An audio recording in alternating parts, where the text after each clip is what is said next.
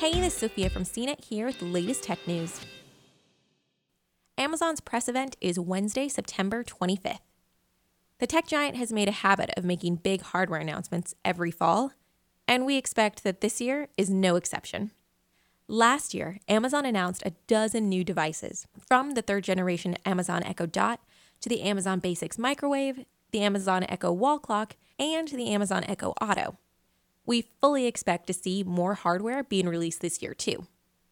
Since last year's event, Amazon released a new smart display, the Amazon Echo Show 5.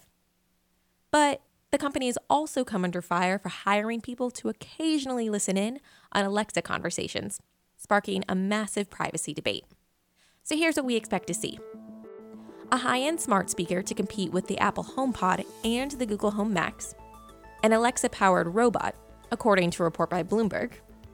Alexa earbuds, also reported by Bloomberg, which could be a potential Apple AirPod competitor.